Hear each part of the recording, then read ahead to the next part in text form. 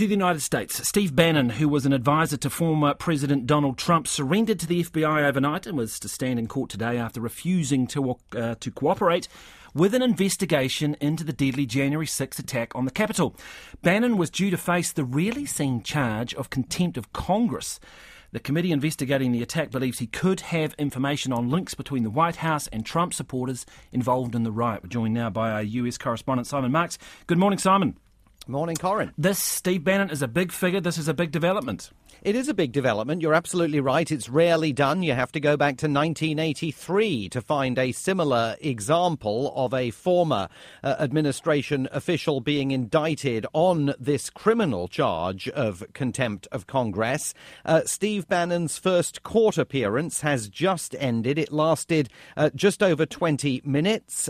He is being released on his own recognizance, but the court has told him that he must not travel outside the Washington D.C. area, cannot travel outside the U.S. without court approval, and has surrendered his passport. He will be back in court on Thursday here in the United States, at which point he will be formally arraigned on charges that could see him jailed for up to a year if he is convicted of contempt of Congress. When he showed up at the FBI field office in Washington, D.C. this morning to surrender to the authorities, all the way into the building, he was live streaming and sending messages to his supporters and followers via his own video webcast. Hey, just want to tell everybody, we're here today. I don't want anybody to take their eye off the ball of what we do every day.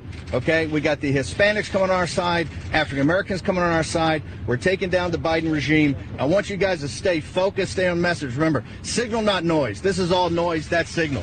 Thank you very much. We are taking down the Biden regime, says the man who, of course, back in 2015 was the architect of the 2016 election victory by former President Donald Trump. Well, speaking of Trump, is Bannon in his camp still? Because I thought Trump said he didn't want his former aides, etc., to cooperate.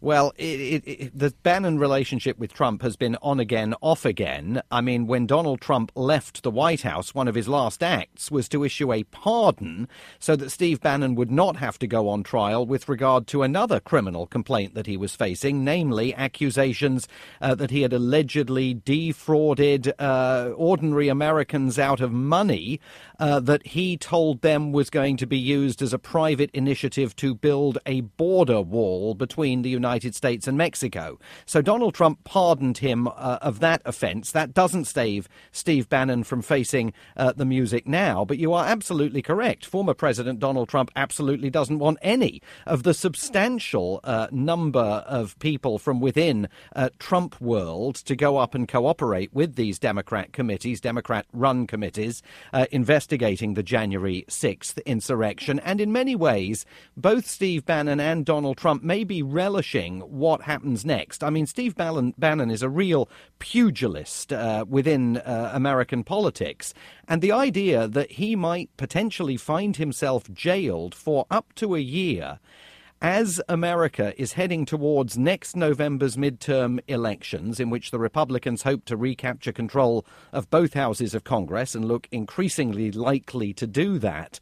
I mean, that's a political gift to Donald Trump, who will be able to tell his supporters that the Biden administration is incarcerating political prisoners, as he will couch Mr. Bannon and any other of his associates that are jailed. You don't expect that Bannon would actually cooperate and provide evidence and documents or whatever? I think we've reached, I mean, he's run out the clock on that. For 3 weeks, he refused to turn up on Capitol Hill. Remember, these people can go and they can plead the Fifth Amendment against self-incrimination, so they don't actually have to provide any information.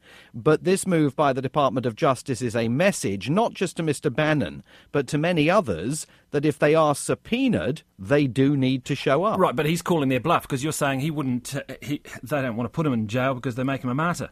Well, that's the big question, and that's why it took Merrick Garland, the Attorney General of the U.S., and the Department of Justice 3 weeks to decide whether to pursue this criminal case against Steve Bannon. Remember, in this case, Steve Bannon was out of the White House. He wasn't officially part of President Trump's administration for 3 years prior to the January the 6th insurrection. So unlike some other members of the administration, he can't really claim that his communications with the president are covered by executive privilege and therefore can be concealed from those committees launching these investigations.